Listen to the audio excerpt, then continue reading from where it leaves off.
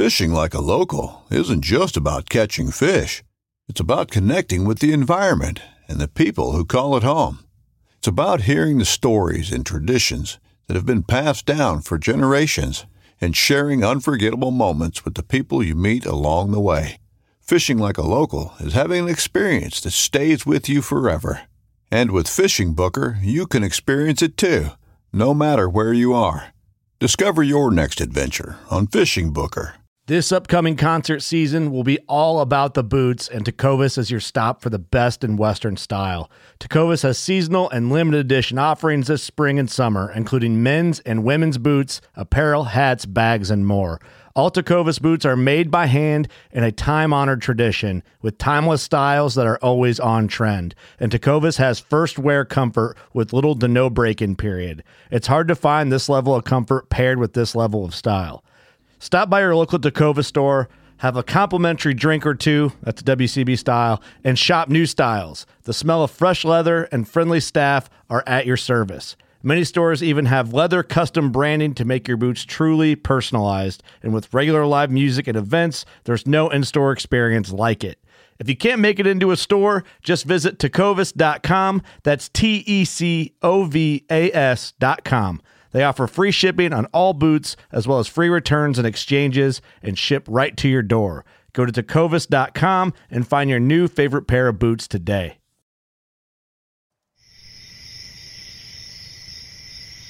From the Palmetto Swamps to the Piney Woods to the Oak Flats, you're listening to the Louisiana Bowhunter Podcast.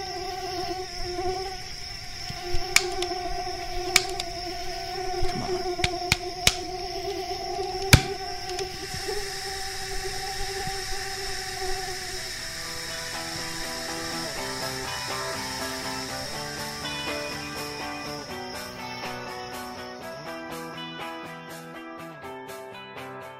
You're listening to the Louisiana Bowhunter Podcast, presented by Scree Gear, performance hunting apparel, performance layering system. You hear us talk about them all the time, and we still have the LABH code that you can use on the website to get 20% off your first order, but they have decided to extend the risk-free promotion through the month of October, and that is a whitetail starter bundle with a merino shirt, vest, lightweight pant, neck gaiter, gloves, and a cap. Everything you need to get in a tree and make a hunt, head to toe. And the way the promotion works, it's risk-free. You buy it, you try it for up to 14 days. If you're not totally satisfied, return it, no questions asked, and you get your money back. So check them out at screegear.com. Follow them on Facebook. Subscribe to the YouTube channel. You can find out a whole lot of information about their gear and everything that's going on with Scree. That's SKRE, screegear.com. Kyler, we're officially into the season. We've talked about some early season hunting, and we have talked about our last episode actually dropped on opening day, and we talked about a lot of things about plans for opening weekend, and I know that you had plans to go to the camp and hunt. So how did opening weekend go for you? It was hot. I think that was the main message everybody's going to have. It was hot. It was, had to double up on the thermocells for the first time ever. Thank God I had two of them at the camp, but I didn't see anything on stand. Saw a couple of deer walking out of the woods Saturday. That's about it. Hung cameras everywhere that I wanted to, and not hardly any activity on those. Some nighttime stuff, but really not a lot of movement.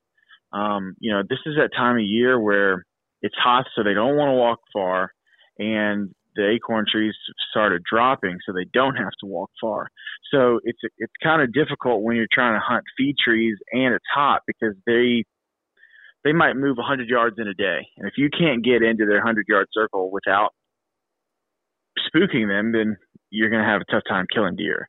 So, wasn't the best weekend, but it wasn't bad either. It was a good time, though. It was good to be back out. Yeah, to your point, so I didn't hunt this weekend. I had too many other things going on. And I know leading into the weekend, I looked at the weather and I thought, well, I mean, that's kind of typical for Louisiana. the South opening weekend, but then it was actually worse than it was forecasted. It was hotter, and it was muggy. Like I mean, even at my son's football game on Saturday, it was just miserable. It was just that thick, muggy air.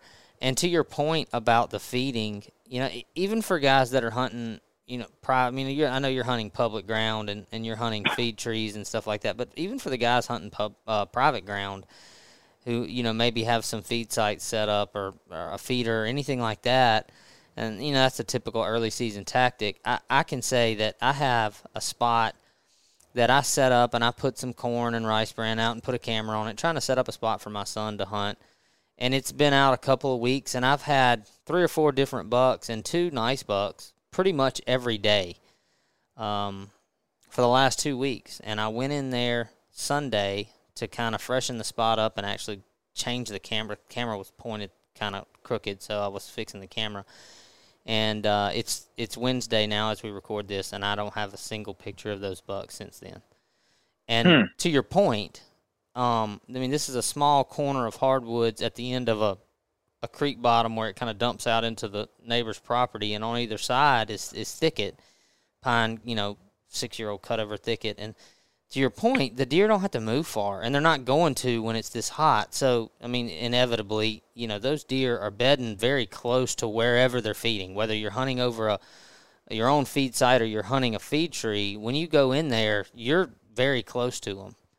And so I would say that it brings up a good point that at this time of the year, you got to be extremely mindful when you go in and set up, because most likely, unless we get on down the road a little bit here and get some better weather, those deer are going to be really close. And if you going in there and setting up to hunt, or just going in to check your spot the day before you hunt, anything like that, you're probably pushing up on pretty close to those deer. And like in my case, I wasn't trying to be quiet. I wasn't planning on hunting that until this weekend. So, that wasn't my point, but it kind of, I can verify what you were saying, because I really believe that the only thing I did this weekend that can compare or validate, and I've the same experience, just nothing. Just shut the movement down, for 2 or 3 days. So, well, one of the things that I did on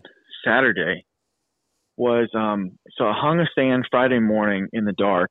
This is a tree that I had picked out from last year. So I knew exactly where I was going, but I still had to pull some vines down and trim a limb or two, and I'm just making racket. I do not like setting up stands in the morning. I don't like to do it. My program typically is hunt a new spot afternoon first, leave your stand overnight if you don't kill anything, hunt it in the morning, sneak in there real quiet, and if you don't see anything on those 2 hunts, move on. And so I don't like setting up stands in the morning. It's just a personal preference. I don't like using the light. I don't like the racket, all that stuff. Well, Saturday, the second day of the season, I found a really good pin oak that was dropping. I found like 15 white oaks. None of them have any acorns on them anywhere at all. Looking in the tree with binoculars, no branch has acorns. I don't know if it's a dry year or what, but the pin oaks were dropping.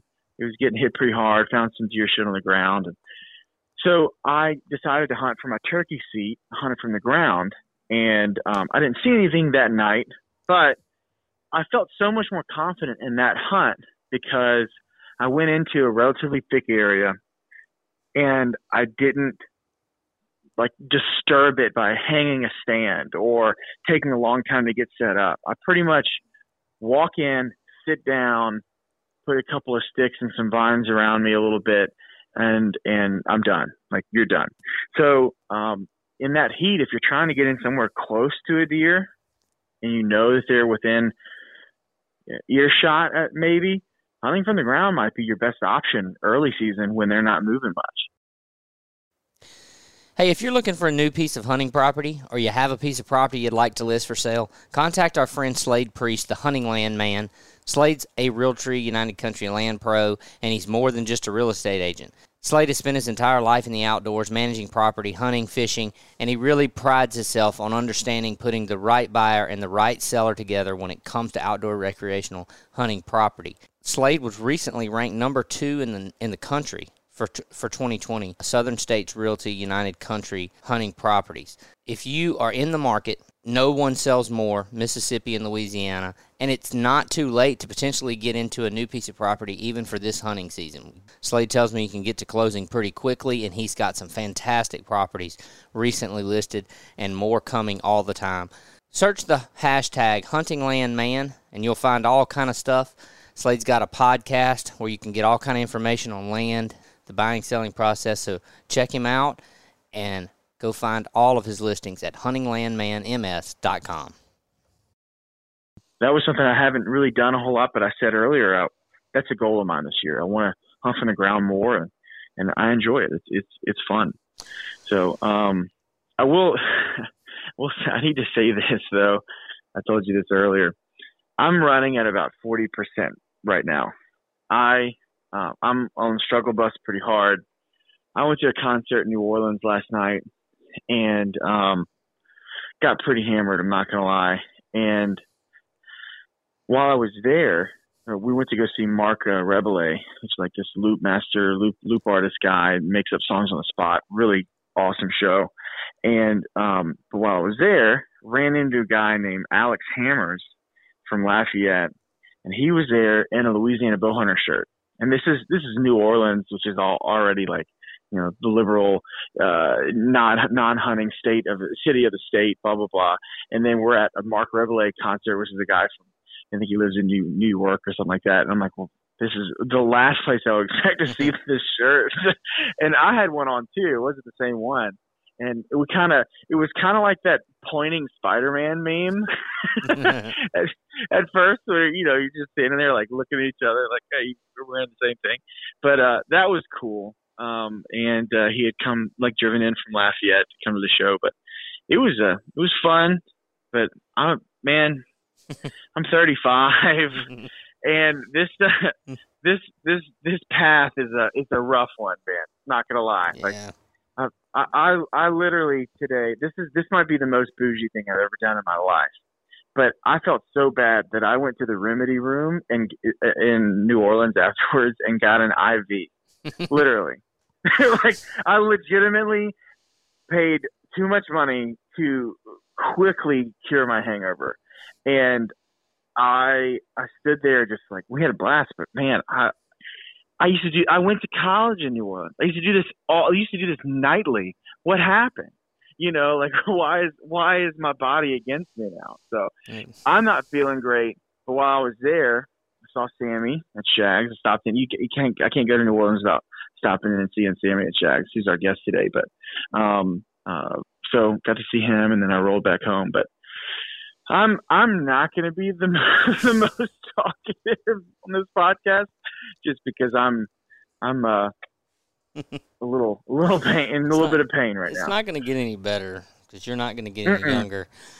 And no way. Yeah, it's the fun of going out and partying is approaching that diminishing returns value thing. Oh, for sure. And I've learned that myself over the last 10 years, and so I know how you feel. But the worst part, the worst of that is when you do it at the camp, and you feel like I'm here, and especially if it's a good time of the year, and you try to force yourself to sit in the woods and pay attention, and can't do it. Oh, it's bad. Yeah. It's bad. I'm sure plenty of people listening to us know exactly what we're talking about. Oh, yeah.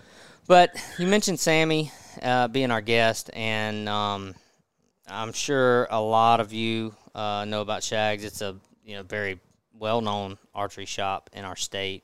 And I think we're kind of, we might be a little bit late on this topic, but I think it's kind of a topic that can carry even into the season, in that there's probably a lot of people that are hitting up the archery shops, either getting into bow hunting, maybe they're getting back into bow hunting after taking some time off, or maybe they're just, just taking care of some things as the season's getting started. And, one of the things that we thought would be a good thing to talk about was to talk to someone in the business to find out, what you should expect from not only the archery shop, but what you should expect from yourself as an archer headed into the season. When you go visit the shop, what are your expectations for your visit there and the results thereafter and all that sort of thing? So, Sammy has been in the business for a long time and obviously meets and greets and talks and helps a lot of people and can probably tell a lot of stories. So we're going to go and talk to Sammy. And if all of you guys are like me and you took the opening weekend off and maybe you're still kind of getting prepped, I think there'll be a lot of great information. So let's go talk to Sammy. Our guests every week are brought to you by our friend Brian Chamberlain, the Chamberlain Lending Team with Movement Mortgage. And if you're in need of a residential loan, primary or secondary vacation investment, cash out, rate reduction, renovation for add-ons, any of these kind of needs, contact Brian. Nobody does better. Low credit scores, potentially 0% down, and the Movement Mortgage, 42% of their profits go towards charitable organizations through the Movement Foundation, and that sets them apart. Brian is licensed in Texas, Louisiana, and Mississippi, NMLS number 114586, and Movement Mortgage is an equal housing opportunity lender, NMLS ID number 39179. Sammy Romano from Shags joins us, and very interested to hear about the business, about the industry, about what's going on, and want to get some of your thoughts and opinions about what people should expect when they go into an archery shop, what they should expect from them from themselves as an archer. So, Sammy, how's it going, man? Going great, Locke. How are you? Good. Glad to have you. I know we've been doing this for 4 seasons now, and honestly, I'm a bit shocked that this is the first time that we've had you on. Your business there's a well-known shop in our state, and so I guess it's about time. Yeah, Kyler and I have talked about it, and for one reason or another, we just never got it done. But I guess tonight's the night. Yep. So, as we record this, we're, pushing up on a week into the 21-22 season. So I'm curious to know, first of all, just how are things looking from your perspective in the industry, in the just the archery business in general this year, especially compared against a strange year last year with COVID?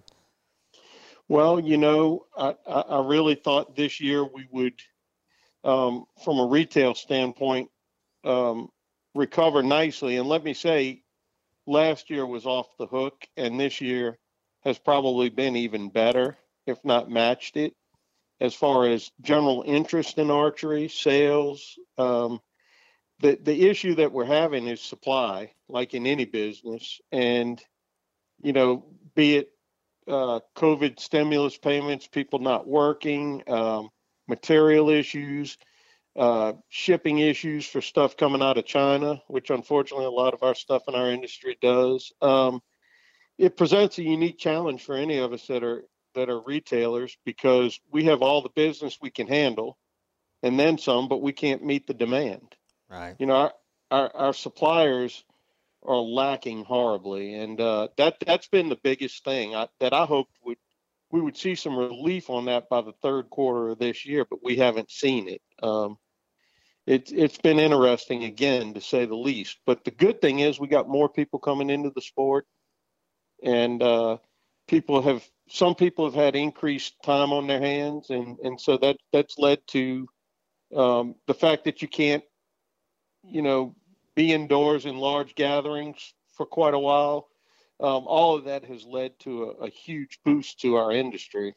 If we could just meet the demand, that would be awesome. Yeah, we talked about this last year on the podcast, and I'm sure plenty of people have seen and read. I mean, the outdoor recreation industries in every facet, from hunting and fishing to hiking and camping and RVs and ATVs, everything was boosted by the fact that so many other things got shut down. And it is an opportunity. That was something that we discussed, I don't remember, Kyler, which podcast that was, but we did talk with someone about that and just talked about how do we retain that momentum to grow the sport, because, you know, you have an influx. How do you keep them, right? Like, yeah. How do you keep them engaged and continuing to be? So that's, I mean, I know you're dealing with the supply issue, like you said, many industries are, and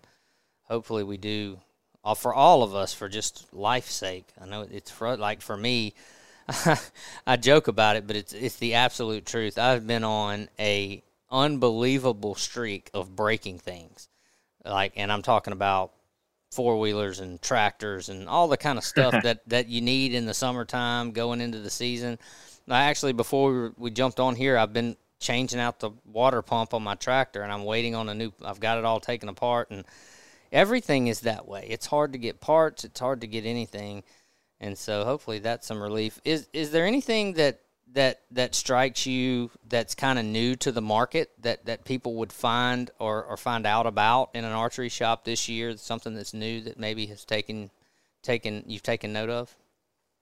You know, it's been such a daily struggle just to get inventory that I honestly, it's been a blur.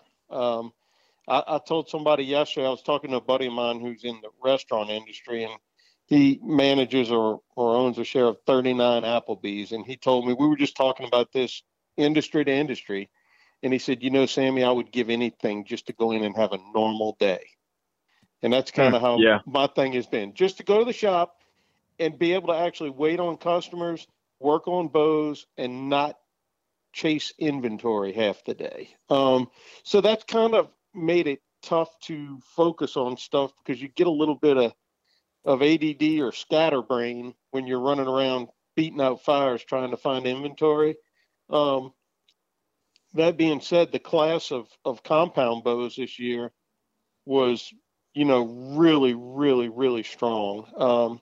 There's a lot of years we carry Hoyt, Matthews, Bowtech, Mission, Bear. I mean, we've got a vast array of bows in our store, and there's a lot of years that one brand will outshine the others or have a little more interest. But this year's it's been a photo finish, and it's good to see the level of quality coming up just across the board.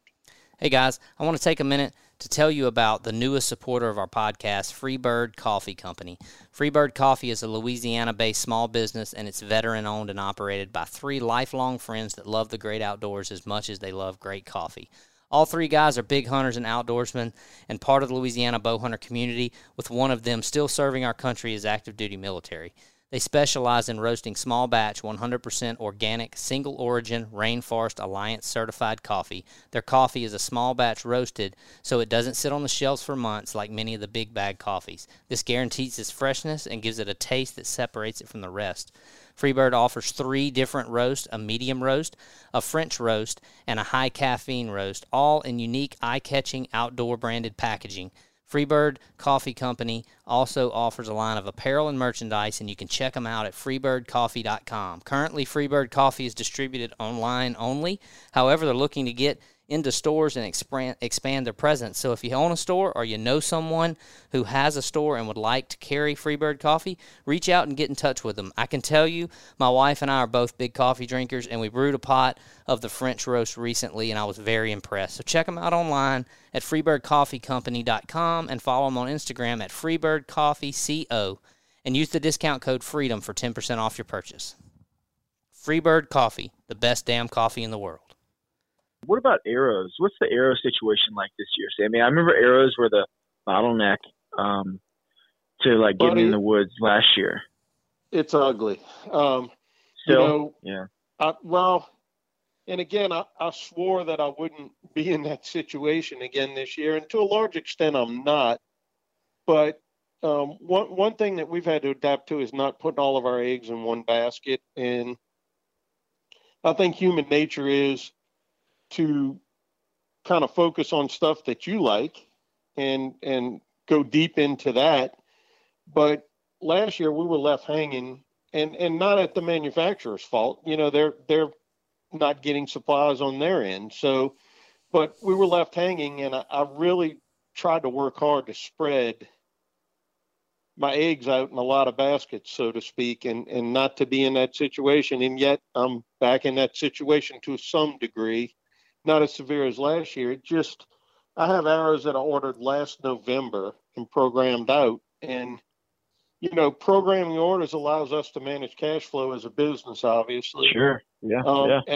And also just the physical aspect of, we're on Veterans Highway. Space is extremely expensive. They're not making more land in Metairie or New Orleans. You're in the levees. So No.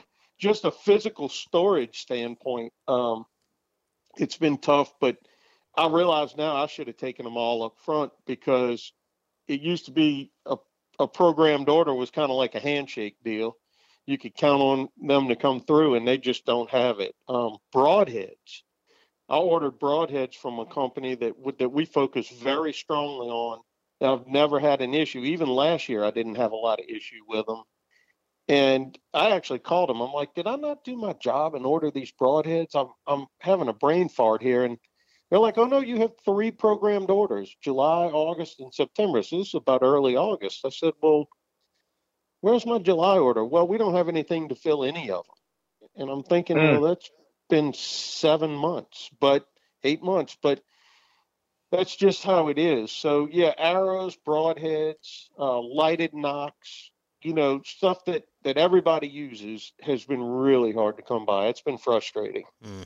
Yeah, that's a pain. Yeah, that's tough, especially this time of the year, because I'm sure you get a lot of those customers that are frantically realizing, oh, crap, I don't have what I thought I had, and I'm getting ready to go hunt next weekend, and they're looking for a quick fix, to a shortage on their end, and that's a bad spot to be in these days with anything, but it sounds like with archery as well.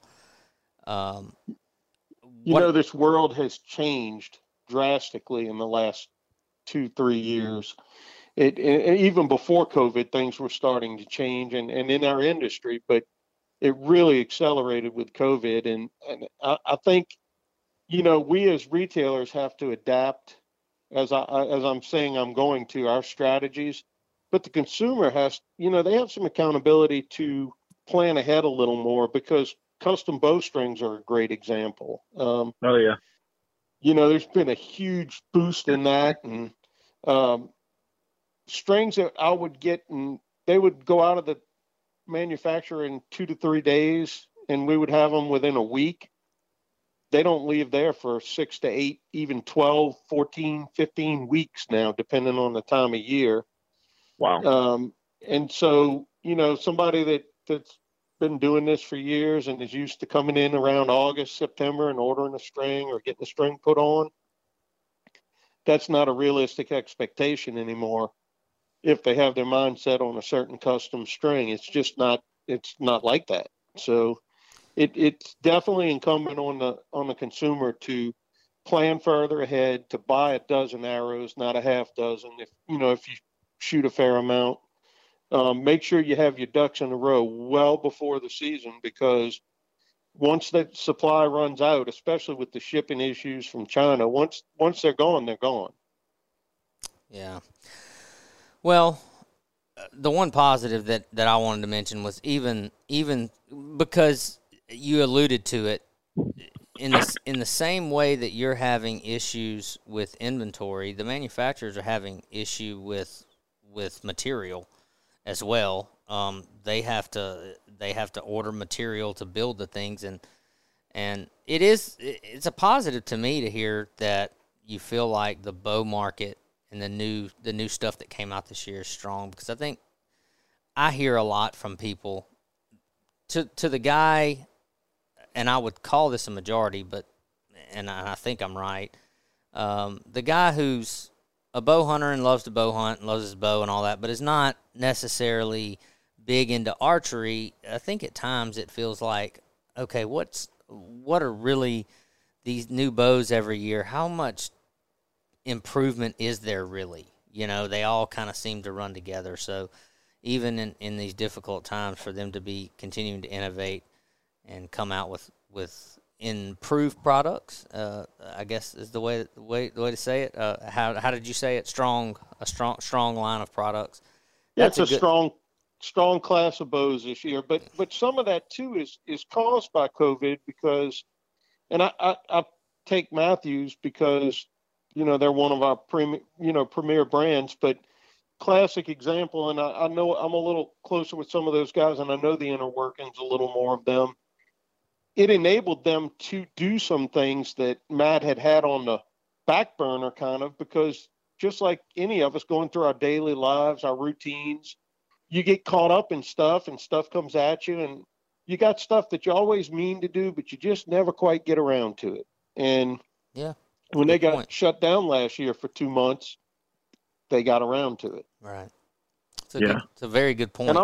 I'm sure that was across the board. Right? Oh yeah, there's a lot. You hear that same kind of story from a lot of different businesses, and not just businesses, but people's personal lives. Getting caught up on so many things that they just never take the time to do. Life slowed down a lot, so that's good. But you've alluded in the last few things that we've discussed here to kind of what we wanted to focus a lot on in this discussion for this podcast episode, and that's talking a little bit about the accountability and the expectation of the consumer, of the archer, when they come to the bow shop, when they leave the bow shop, and what they should expect from their experience and what they should expect from themselves and what they should be doing. And I know in conversations that have been had leading up to this podcast, you obviously have been in the business for a very long time, and you get to interface with a lot of people, a lot of different people coming from a lot of different backgrounds. So you were the perfect person to engage in this conversation with us. So I guess let's start out by just kind of talking in general about the expectation, from your point of view to we'll talk about a couple of different subsets of the archer / consumer here, but let's start with the new archer. What should people expect from a bow shop experience, and what should they take with them, and what are some kind of stories, pointers, opinions that you have about those things? Everybody obviously has an opinion, and mine's not necessarily always right. Certainly, Lord knows I'm wrong half the time or better, but I do have a lot of experience in this. And one thing that I've realized being in this industry close to 30 years is the longer I'm in it, the more I'll say, well, that won't work.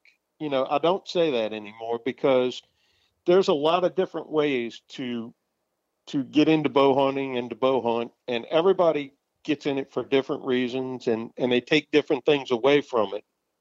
But the one constant, I think, is that we need to be ethical when we're hunting, and we need to look out for the interests of the animal. We don't want to have wounded animals. We don't want to give our sport a black eye. We want to be positive, and we want people ultimately to have a good experience in the field. I think that's what everybody wants. And you got every walk of life in bow hunting. I've always said bow hunting is a microcosm of life. You can learn life lessons from bow hunting. More so than a lot of other sports. If you're not organized or not prepared, or it's a detail-oriented sport. If you don't cross your T's and dot your I's, you will pay the price sooner or later.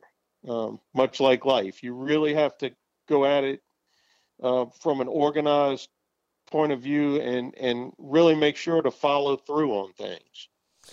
Yeah, we definitely agree. And I know Kyler does too, because we've had so many conversations around similar topics, and it's maybe it's a broken record kind of thing, but archery is it's something that you have to commit to personally, in order to be successful. So, from the archery shop's perspective, when you're looking at a new somebody that's coming in, maybe their buddies bow hunt and they've been looking at doing it, or maybe they've done it very casually, or they're coming in and they're looking at you and they're looking at the archery shop as a kicking off point.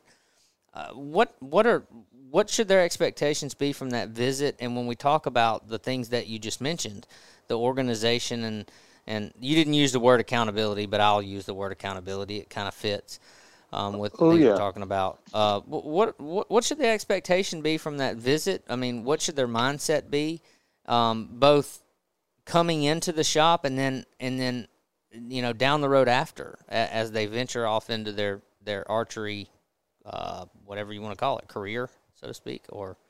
Sure. And like I said, a lot of people come in with a lot of different expectations. It all depends on their point of view. You got the guy that wants to go to camp and spend a little time with his buddies.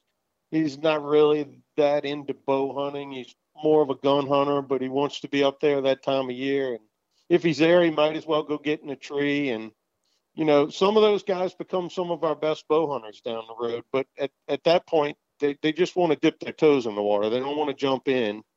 And that guy's expectations are very different from the guy who's hunting on a real expensive lease, and he's gun hunted for years, and he's at a point that he's over all that. He's looking for a new challenge. Bow hunting is going to be his primary thing. You have every walk of life in between. So our job at the bow shop is to make your experience what you want it to be. And that's sometimes it's difficult. It's hard to please everybody, but we do our best. And if you come into a pro shop and do your homework, get some recommendations, talk to some people who bow hunt, see who they use, get their experience. And if you go in there and you got somebody that's recommended, at least listen to them, hear them out, because that's why you're going there, for their knowledge. You don't go to the doctor and tell him what's wrong with you. That's why you're going to the doctor, for him to diagnose and treat you. Yeah. I'm sure over the years you've ran into a lot of hard-headed people, and you've alluded to the fact that, there's so many different varieties of opinions and expectations and all that thing with people that come in. Let's kind of paint a picture and kind of let you go on that. Like if I'm the guy who comes in and I have a good experience at the shop, you get me set up, you get me out the door ready to proceed and shoot my bow and go hunt and all that sort of thing. And I think in my experience, it's always been kind of a high moment, so to speak, kind of I don't want to use the word euphoric because that might be a little bit strong, but you're always kind of hyped up. When you leave the bow shop, you're ready to go conquer the biggest adventure and become the biggest archer and the best hunter, because you feel, especially like I said, the picture I'm trying to paint here is of the positive experience. I know, sometimes that might not be the case, but for our example here, you go into the shop and everything goes good and you like what they have to say and you really click with the person helping you there, and they get you all set up and you leave and you're ready to go. What, in your opinion, what are some best practices from, just the litany of different customers that you've dealt with, both returning and whatnot? When you leave the bow shop and you've gotten the advice, you've gotten geared up, you got everything right and you're ready to go, what's some best practices for somebody to take with them and put into play so that they can continue to have a good experience and continue to feel positive about what they're doing, and then ultimately be successful with their new bow setup or maybe just with their gear that you've tuned up and gotten ready to go? So, we're all focused on gear as a society. And my job when you come in that store, my obligation to the shop is to sell you new gear. That's what we're there for. Not only to help you have a good experience, but to sell you new gear. So we tend to focus, if you watch the Pursuit channel or the Sportsman's channel, it's all about the next new product that'll help you shoot, that'll help you do this. This new bow, you've got to have it. And yeah, that stuff's nice, but there's one thing that'll make you better, and that's practice. All that other stuff is window dressing. You have to follow through and you have to put the time in. Time is the one thing that you can't buy. And it's the one thing that'll really make you a better archer and a better hunter. Yeah, definitely. Let me ask you this, Sammy. So somebody's relatively new. to bow hunting. Maybe they have a bow already, and they're not looking to buy a new one, but they come to you because they need arrows every year, or they need tuning or service work or whatever. One of the things that's interesting to me about bow hunting is that a lot of the lessons that we learn in the woods are hard ones, right? It's like, well, that didn't work. I need to do it this way. Or, well, I'm not seeing any deer. I should stop walking with the wind at my back, and things like Right. that. Well, I've learned a lot of those. How often, if ever, because this is I've learned that men, guys especially, we're not the best at humbly what's the word? Humility. When we don't have a whole lot of humility.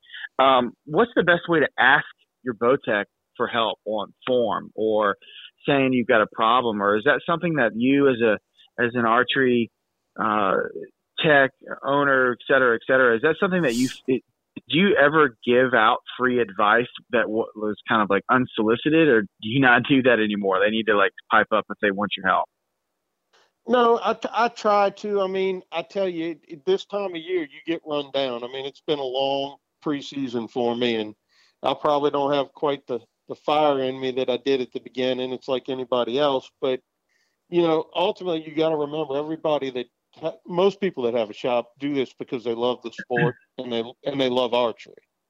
So yeah, we all want to see people succeed. Successful archers spend more money with us. They become part of the sport. They grow the sport. It's all good. But at times you do become a little jaded because you said something that was key. Guys have a lot of ego. Women don't. And I've always said I'd rather teach 100 women than one guy to shoot a bow. And my buddy Rod Jenkins, who's a 2 or 3 time world champion, 3 time, I think, twice with a recurve, once with a compound. When I took class from him this year, he said the same thing. He said, you tell a lady something one time, she listens. She doesn't ask you why. She doesn't want you to break it down for her. She just doesn't fight you, yeah. No, she does it because, she's asking your advice. As guys, we tend to have this ego thing that, if I ask for help, I'm showing weakness. On some level, we all have that. And it's just how we're wired. The biggest thing I tell people is ask. And it's so rewarding to see a customer ask you for help. You give them the help, and then you see them improve. That's why we all do what we do, deep down. And most times, if you ask, I'm more than willing to give help. I may tell you have to come back in the evening or something. I'm jammed up, and I don't want to rush it, but we really do try to help people. And the ones who take to heart what we're saying, it really helps their form. Even I need people to look at me and look at my form. Certainly I'm no picture of perfect form, but one of the hardest things is for a guy who's a tech, because you're shooting everybody's bows, left hand, right hand, short draw, long draw, heavy poundage, light poundage. You almost lose your own identity as far as an archery form. And so I love to have somebody who knows what they're doing really pick me apart and look at my form, because they can see stuff that I'm doing that I don't even realize. How often, and obviously goes without saying, this is not with the intention of naming a name of any kind, but how often do you have return customers that seem to always come back, maybe each year in preseason or maybe multiple times throughout the year, and it's always the same thing? You tell them about their equipment, maybe it's about their shooting form, all that kind of stuff, and it's like you're talking to a brick wall. Do you have those do we have that culture? We have that culture of it. It's a lot of times it's the same people who are the last minute each year, and who don't cross their T's and dot their I's, or don't uphold their end of the deal to get their equipment in, get it maintained. And then and I think it's a societal thing. And then they're looking for somebody to blame when things don't go their way on the hunt. And, I had a guy this year, he had a crossbow. I'm not going to mention the brand, but it was the first one I saw of this particular model. And we've been seeing a lot of them, and the cables broke. So stop what I was doing, fix it. He had a hunt. And I said, look, as I'm seeing these things come in, we need to address this. We need to maintain this thing a little more than every other year, every third year. Let's be proactive. Let's jump on it and change the string every year. Stay ahead of the game. He came in, I think, opening day or day before, got to his camp, didn't change the string, cocked it back, string broke again. So this time it did a little more damage. So here he is without a crossbow on opening week. That was preventable. Yeah. Let me tell you this, Sammy. You said this to me last year, and it stuck with me because I thought it was funny, but not funny at the same time. So first of all, I came and saw you today when I was leaving New Orleans. I came, stopped by, saw you, so firsthand how rough I'm feeling today, right? We talked about that a little earlier in the intro. I'm a little down, but anyway, I was amazed at how many crossbows you had there to repair, and that was, you told me it was just from this week that had been brought in since yesterday, I think, or something. But the thing that you told me was last year, I said, Sammy, you've been hunting, and you said, how could I? I've got to fix all these damn crossbows. I don't have time to go hunting. I'm too busy fixing crossbows. So that has changed things a lot. That dynamic, and yeah. So that kind of leads me to a question that I didn't expect to have, but is that an indictment on our general culture of hunters, or is that an indictment on crossbows? Are they not dependable? Like what? No, it's an indictment on our general culture of hunters, but it's an indictment on our society. It's an indictment on the whole way that we do things. And listen, this can apply to vertical bows as well as crossbows, but the crossbows where you really see it, it really brings it to the surface. We live in a culture of instant gratification, of shortcuts, of results. Social media. Everybody wants to put that big deer up there on social media. They want to be the best hunter out there. It's somewhere in us is that competitive spirit to get the biggest one, or, walk the extra mile, whatever it is. And for some people, crossbows are a bridge from gun hunting. For some people, obviously, it has a little more range with less practice. The biggest thing is people are buying them for various reasons, but a lot of it is that it's much easier to shoot a crossbow than it is to shoot a vertical bow. You're not required to hold the weight back, whatever the case. But the thing is, crossbow is not a simple machine to operate. And as a society, we've become lazy. We want to shop online. Easy to go push a button and they ship it right to your house. Well, the problem is when the crossbow comes to your house, doesn't come with the tech to set it up. It doesn't come with somebody to show you how to use it. And I think to some degree, societally, we've dumbed down some. I don't know what it is, but, mechanics are not in most people's repertoire. So they get the crossbow, they put it together wrong half the time, or they get it and they don't know how to operate it. And, one thing about a crossbow, it's a huge amount of poundage. You're basically holding a bomb with a short fuse on it. Mm-hmm. People don't realize how much power. And it's kind of like a tractor, Locke. If you run a tractor will kill you and laugh at you while it's doing it if you don't run it right. Mm-hmm. But if you operate it correctly, it's a tool. Yeah, I'm right there with you on that, because I worked in a bow shop for a couple of years and obviously have been around them a lot more than that. And I don't hunt with a crossbow, and to be completely honest with you, I've only even shot a crossbow a handful of times, and they freak me out. I'm not even going to lie. Like, there's some parts about them that are interesting to me just as a weapon and all that kind of stuff, but, I worked in a very high-volume, high-traffic archery shop in Baton Rouge for 2 years, and it was right at the time when crossbows, it wasn't the year that they became legal, but it was right after, and it was kind of at the peak of everybody, was getting into crossbow hunting because it was becoming, a big thing. And so we had a lot of them, and they weren't as advanced in technology and innovation as they are now. And not that I think that matters that much in terms of this conversation, but man, those things freak me out. Man, when you caught, especially some of the higher end ones that are really, really powerful, to your point, you said it very well.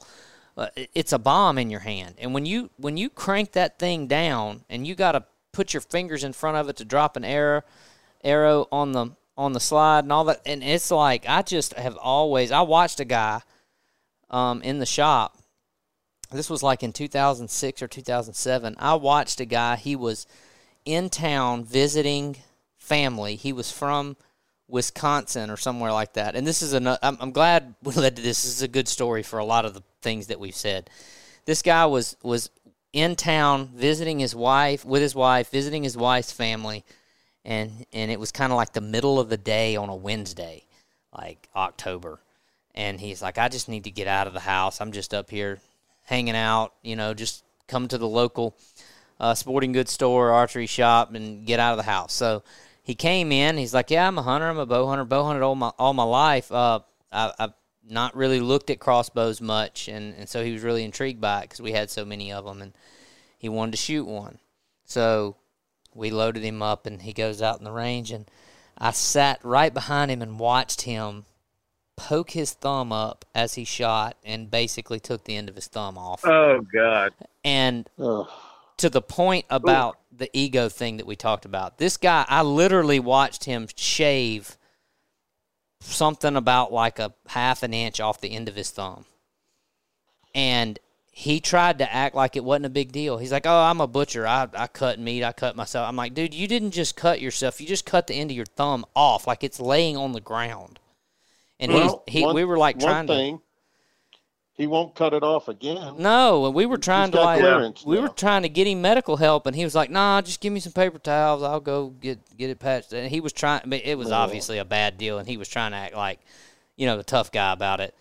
But to your point, the things scare me half to death. Like if you haven't, and maybe I'm just being a puddin' about it, but like every time I've ever held one and it's cocked, I'm like, man, this thing. I've filmed some guys that were crossbow hunting. I'm up in the tree with one of those things, and they just unnerved me. But go ahead. I think comfort comes with experience with them. It's like anything else. And I've killed some deer with a crossbow. I hunted with one for a couple of years, just playing around. And I think it adds a different dimension to our sport. I'm not anti-crossbow, but I think if you're going to pick one up, you darn sure better get some instruction and make sure it's, put together by a professional, not just go out there and start slinging. Yeah. Well, I hate to kind of step all the way off into it, but you kind of talked around it a little bit, and I'm just curious to hear your thought. Are we kind of looking at a situation where I'm sure just hearing you talk that we probably share the opinion that no one should look at archery and bow hunting as just a way to kill a deer during a season when they can't use a gun, because that attitude in general is not going to lend itself to all the things we're talking about that's going to make you enjoy it and be successful and be ethical and all those things. So are we leaning up against a culture where the crossbow is a crutch for the person who's really not going into it with the right mindset to begin with? Is it the shortcut that we're talking about in society? For some people, I mean, look, everybody's got different reasons. Like I said, so I don't want to put it in a box. Quite honestly, the year that I hunted with one, I just didn't have time to practice with my bow, and I wasn't going to go out there. That's an easy thing to say, but I really didn't. We were that busy at the store. I was shorthanded. And for me, I wasn't going to go out there and shoot at an animal with something that I didn't have 100% confidence in. Yeah. So I remember when you told me that, Sammy. I remember that. I remember as well, like 2 years ago, 3 years ago, maybe. Maybe 4 or 5, but I was fighting bad target panic, and I know how to fix that. I didn't have the time to put in to fix it. Yeah. And so just to kind of wrap this into something that we've already talked about, I've kind of been waiting to bring that story up about you, because I'll be the first to admit that, and I have no problem saying it. If you're able-bodied and you want to hunt deer during archery season, I think you should do it with a bow. Like, that's my opinion. And I don't care what's legal and what's not. But if you're no matter how you're going to hunt anything, you should do it responsibly.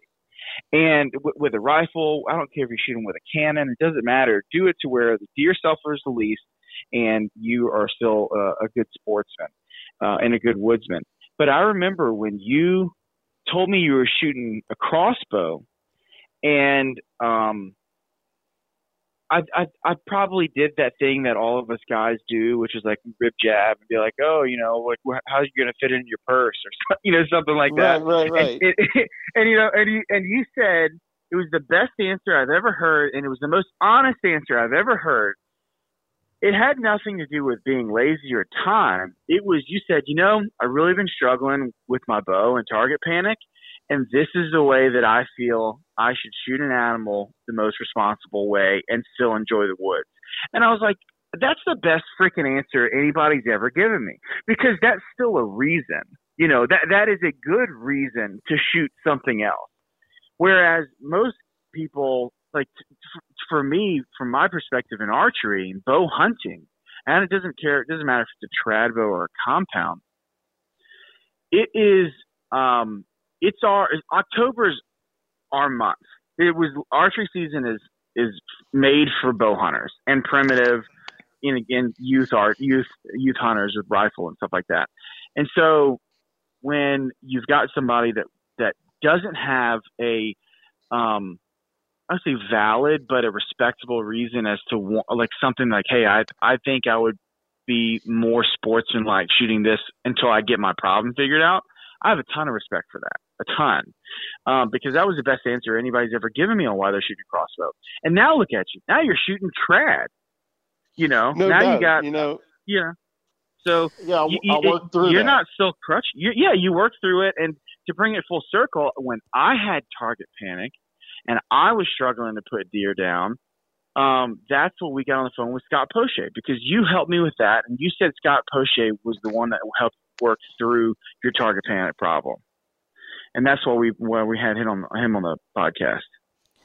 Yep. Yeah. No doubt. He helped me out a bunch, and just like I said, even a doctor goes to a doctor. Yeah, sure. It's a good he point. Doesn't treat himself. So, one of the things as archers, we got to realize we're all in this together, and there's nothing wrong with raising your hand for help. And you have to be self-accountable. We're in a sport where a lot of what we do is by ourselves. And, I'm trying to think how this saying goes, but, ethics is what you do when nobody's watching. Right. And honestly, a lot of us don't have anybody watching us when we're bow hunting. So it's incumbent on us to be honest with ourselves about, have we practiced enough? Is our equipment in the best shape that it can be? Is it tuned perfectly? Are our broadheads sharp?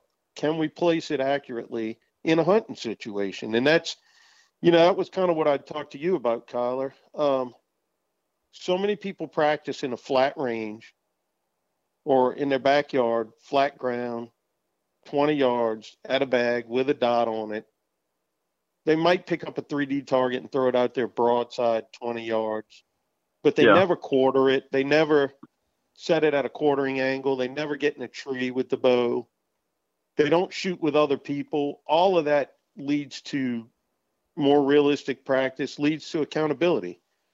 I was telling you in Locke, I hear a lot of guys say, oh man, I shoot better at fur or at feathers than I do at a target.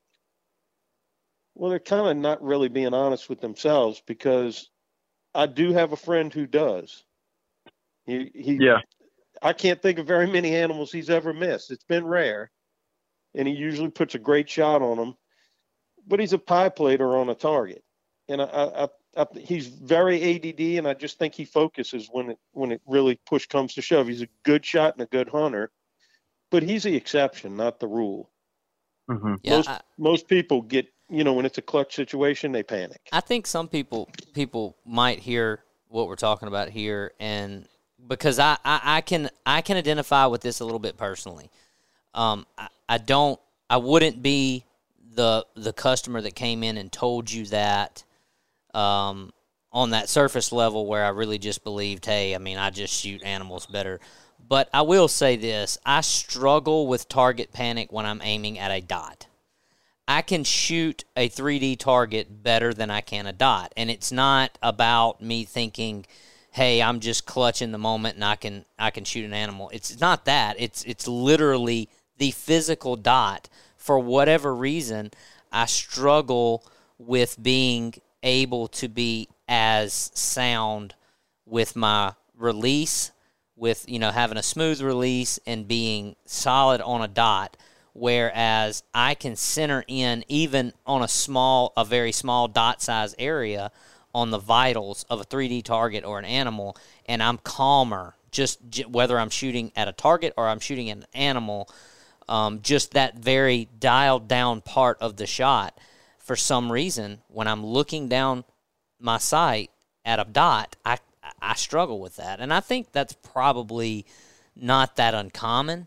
And so I think some people probably have that opinion from that sort of feeling, especially guys that don't do a lot of target archery. They don't get the opportunity to improve that, so it kind of sticks with them, you know what I mean? No doubt. But to your point, from the ethical accountability standpoint, if you let that carry into this idea that I don't really look, I'm so much better with animals that I don't, that kind of makes up for some of the lack of preparation and practice. That's not the way to be. And I also want to say, before we go really any further, that I don't want people to feel like I'm trying to stereotype any particular shooter or cast a wide blanket across everybody. I'm speaking specifically about the crossbows. I have a number of good friends who have the same kind of very legitimate reasons, and for shooting a crossbow. And I don't have any problem with that. I don't think there's anything wrong with it in general. And I also know I can say this about gun hunters, because my dad is one of them. My dad, he likes to gun hunt because he likes guns. Like, it's not about it's easier to kill a deer. Like, he likes guns. He likes to shoot his guns. He likes to hunt with them. And I know there are people that enjoy the sport of crossbow hunting and all that. So I'm not trying to cast a wide blanket. I don't want anybody to be mad at me and say, this, that. I'm not. But I do feel like, some of these things we're talking about with general archery, and very specifically kind of more to speaking to our current situation in 2021 and the changes that's happened in our sport, the crossbow has become, on the one hand, this great expansion of our sport and this great way to bring people into the sport, but it's also just kind of supported a little bit of a lazy trend in our society in general, where, this is just an easy way for me to go kill a deer. And to your point, I think the best message people can take from this is not whether you should or shouldn't shoot whatever kind of archery equipment that you want to shoot legally, but there isn't an easy way out. The archery shop can't give you an easy way out, and the equipment can't give you an easy way out.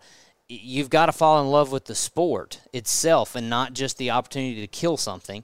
And in doing that kind of requires you this prerequisite of accountability and preparation and organization and some of these other words that we've used to describe that process of being ethical and kind of diving off into it and not just picking up any weapon because it gives you another day to go out there and hopefully kill something, right? Does that sound somewhat of a summary? That pretty much hit all the high points. remember, at the end of the day, all hunters are in this together. It doesn't matter if you hunt, like Kyler was saying, it doesn't matter if you lay out claymores for the deer if it's legal. At the end of the day, we're all hunters, and we need to stick together. Whether you hunt with a gun, a crossbow, a howitzer, whatever it is, if it's legal and you become proficient with it and you're able to make a clean kill and do the animal justice, I'm all for it. I don't want to single anybody out. That's not the point. The point is we need to try to really perfect our craft and give the animal enough respect and ourselves to make sure we do a good job. Well, like you said, we're all in it together. And so because of that, it's kind of like a team to me. On a team, you have to hold your teammates accountable because what they do affects you. And unfortunately, their unethical behavior is a black eye on the sport. And it doesn't matter whether it's with a traditional bow, a compound bow, a crossbow, or a firearm. When it comes to hunting, laziness and not being accountable is a black eye on the sport. And if you don't like people saying that, then maybe you should self-evaluate a little bit. Well, I'll use me as an example. I had a horrible year a couple of years ago. I felt like a loser. I felt like I had lost my ability to ride a bike. And I had to have a very vulnerable, honest conversation with myself. So you need help from somebody that can help you get this through this target panic issue. And talked to Scott Poche, started working on it, and then I came back the next year and had one of the best years of hunting I've ever had. And so it's okay. Like, I guess one of the things we have to remember is that sometimes, like, this period of poor decision making or poor ethics or poor sportsmanship in general, a lot of times it's just a blip in time. It's a temporary thing as long as you work out of it. But if you're not putting any effort into working out of it and you have a problem, I have a huge problem with that. If you're not actually trying to fix your problem and you're okay with wounding deer or for example, there's some people that still like to try to take headshots. I'll never be on board with that. I think that's irresponsible, and I think it's sophomoric and immature, and there's no excuse for it, especially headshots with a bow. That's agreed. That's awful. That is a horrible way to represent our sport to other people. I don't care if there are other hunters or not, but that is a low percentage shot. If you have done it successfully a few times, it's going to blow up one of the times on you, and you're gonna wound a deer and shoot their jaw off or something like that. But anyway, I don't agree with that. But you can stop that in a split second, but you have to make that choice to do so. If you don't want to do that, then I do have a problem with people that aren't good stewards of the sport. And Locke, for what you're saying, I think about the team, I really like the team analogy ton, because I think we've said this a lot in the past. A crossbow has kind of become the gateway into other types of archery. And what's interesting is, like, it started off where we had trad bows, and then we got compounds, and then you went into crossbows later in life. But now it's kind of flipped. Sammy, you're doing this now. You've got at some point in time you shoot a crossbow, you get back into compound, and then you get into trad. Like, it's reversed somehow. And so if you choose to hunt with a crossbow, you can't go into it whimsically. When that it has to be just as serious of an effort as if you're going to do it with a compound or even not a trad bow. Trad bow, you got to shoot that damn thing 36 times a day to stay sharp with it. But anyway, that's my perspective, and I think that's what you were saying, Locke, is that if we're going to hold you accountable, you want to play this game, do it the right way, shoot whatever weapon you want, but be the best you can be with that weapon. Yeah. So don't make anything a shortcut. This is, this has been circled back around to on this podcast and many other archery podcasts I've listened to as well. It's simply not a sport it shouldn't be. And for another little cliche about the team, a team's only strong as its weakest member, right? So if you have a rising culture within the sport of laziness and borderline ethical, and that's not focused on crossbows. You've also got people that go buy a $500 kit bow, and whatever broadhead they saw on the outdoor channel, they don't even know if it's the right arrow and the right broadhead configuration for them. Their draw length may or may not be right, but they go buy it in September and they go shoot a handful of times in the afternoon when they get a chance, and then it's a chance to go drink beer and be at the camp, and they start slinging razor blades at animals. That's just as bad as taking a shortcut with any weapon. I mean, it's not focused on one particular group.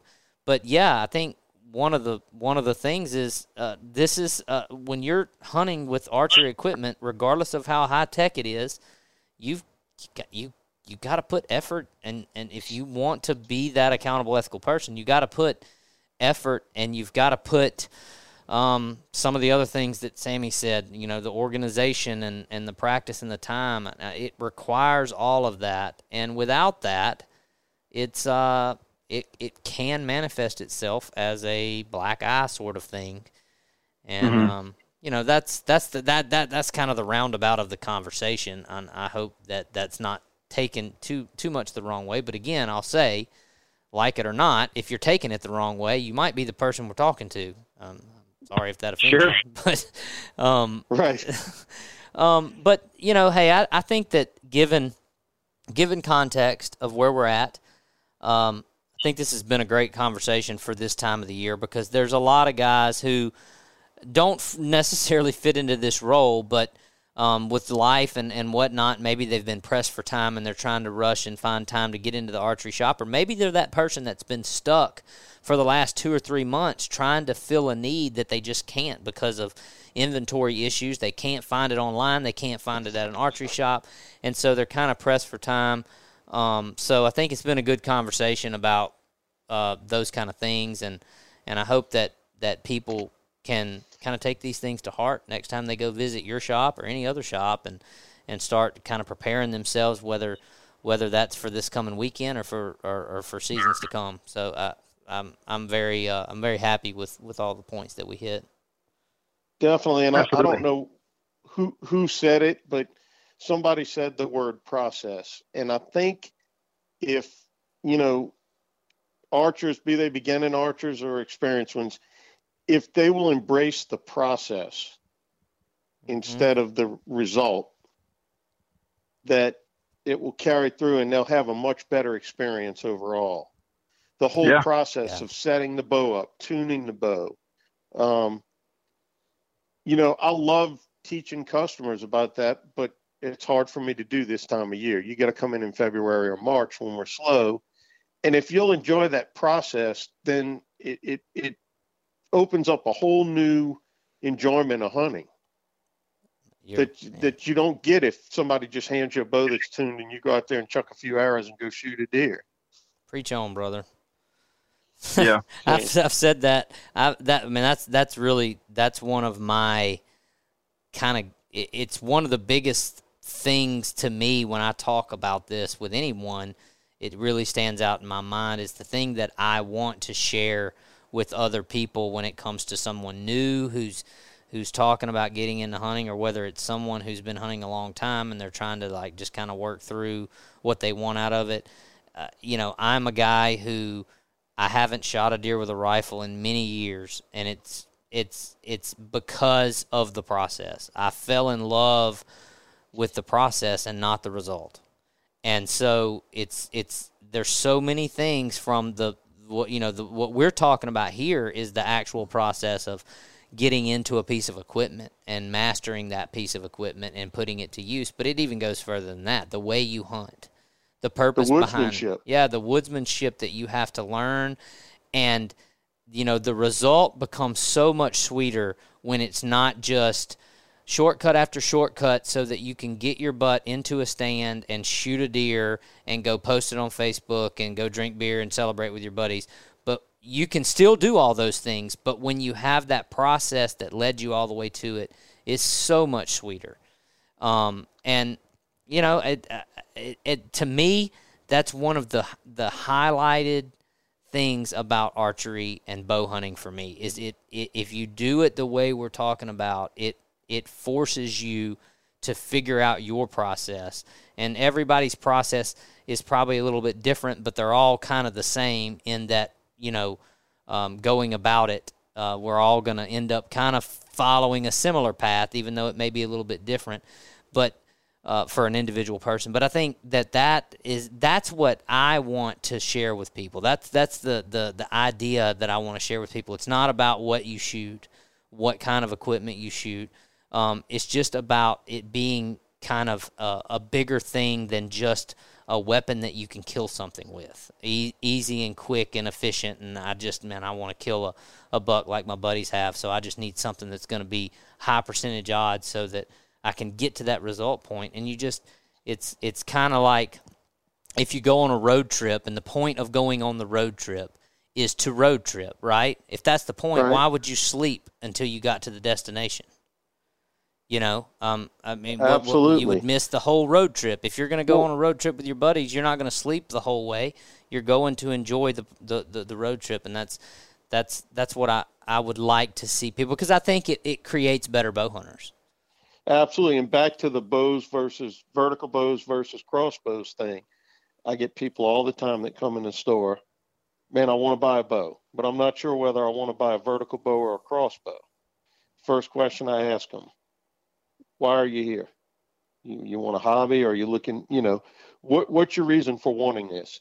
And the thing that I tell them is, you know, the crossbow is a means to an end. You buy it, you do a few things. If you master it, you can go shoot a deer with it. But if you buy a vertical bow, it often becomes the end. The means is what becomes the end with that. People end up shooting that vertical bow, and they spend more time shooting that bow and going through the process than they ever spend sitting in a tree or shooting at an animal. Mm-hmm. Mm-hmm. True. It's a good way to highlight it, point it out. Yeah, if you have that time to be able to devote to that, it's so much more rewarding, and that's that hole that the crossbow leaves, you know, that isn't filled. Yeah. Well, like I said, a lot of good points. I think a lot of people probably have been, you know, at this time of the year, and specifically probably more the last couple of weeks before now, probably been dealing with some of these decisions themselves and how they should go about it, and I hope we've provided some good information. And we really appreciate you coming on and sharing your experience. Your opinions are based on a lot of experience in archery and in the retail environment, specifically with a lot of different customers, a lot of different needs, and that's very valuable. So we appreciate you taking the time.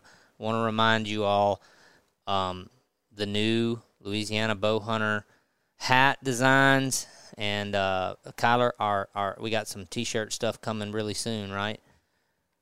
Yep, we got some T-shirts coming out. Should be at the beginning of November, end of October possibly. Yeah, so go to Louisiana Bow Hunter, pick up one of our new hats. We're real excited and proud of how they came out. The new designs. Go get one from Sammy. Yeah, or go to your local shop. There you go. And get one from we have Sammy. them there.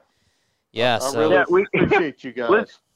Hey, I want to say that because this was really funny. It happened on the community page.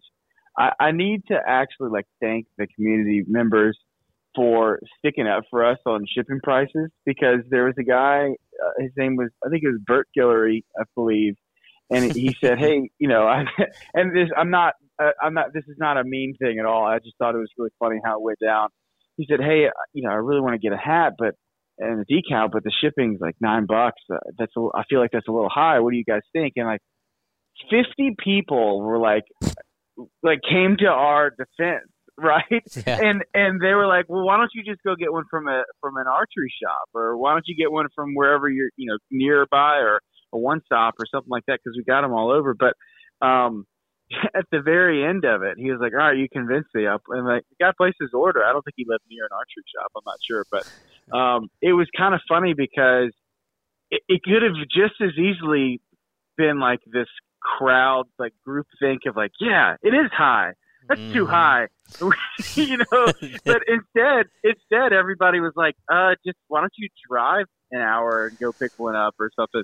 But anyway, thank y'all for sticking up for us, because I didn't see it until like 30 comments in. It was really funny. Yeah, so people for clarification, for people that may be wondering and saw that post, guys, if you shop online for anything in life, the shipping is what it is. We don't set the price.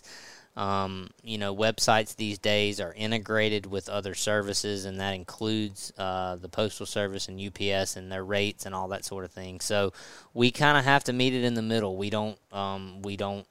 It's not our decision to charge you that much. That's what it costs, and we are just passing that along like everybody else that's trying to do internet commerce. But to the point, if we've got stuff. If you're in the New Orleans area, go see Sammy. He's got stuff, and that applies to most every community in every corner of the state. You can find it somewhere in a like Kyler said, in a one-stop corner store or in an archery shop or somewhere like that. So either way, we love seeing you guys support the brand and wear the brand and post your pictures and send them to us, and we will share them. And that's what this is as a community. And we're glad to have guys like Sammy running good shops and helping us to and move the brand forward with conversations like this on the podcast, as well as carrying the stuff. So just encourage you guys. We're real proud of how our new hat designs came out. We think they look really good, and encourage you to go check those out. And in the meantime, if you're going to hit the woods this weekend, let's all cross our fingers and hope for better weather and better results. Bring both your thermocelles. Yeah, hopefully the mosquitoes and the humidity are a little bit better for the second weekend. And if you kill something, send us a pic or post it on our community page and let us know. We're all really excited. And I personally, we talked about how bad the weather was, and it was, and I didn't expect much, but I did actually. I guess it's just a numbers game, but there were more successful hunters out there than I kind of expected there to be. Come the end of the weekend, I was seeing a lot more successful hunters than I expected to, given the weather. And I think we've had north winds all week, so we got that little high pressure, and it's still a little bit warm during the day, but it feels a little bit more like October. So I'm expecting this weekend to be really more of the official kickoff in terms of people seeing deer and having stories to tell and success. So be safe. Yeah. And, get out there. And I'm going to take my kid hunting this weekend, so I'm excited about that, and wish everyone success. And, just support our supporters, support the brand, and stop posting classifieds on the community page, because I'm tired of deleting them. Yeah, go sell your 2004 Adrenaline somewhere else. Sorry. Yep. All right, guys. Sammy, thanks again, and we really appreciate everybody's support, and we will talk to you next week. Appreciate y'all having me, this guys. Week's episode of the Louisiana Bowhunter Podcast. If you have anybody you'd like to hear on the show, reach out to us at info@louisianabowhunter.com. And if you want to help support Louisiana Bowhunter, go by your local archery shop and pick up some merchandise. If you don't have any at your local shop, let us know and we'll reach out to them. Or pick up your gear at louisianabowhunter.com and we'll ship it out to you same day. See you next week.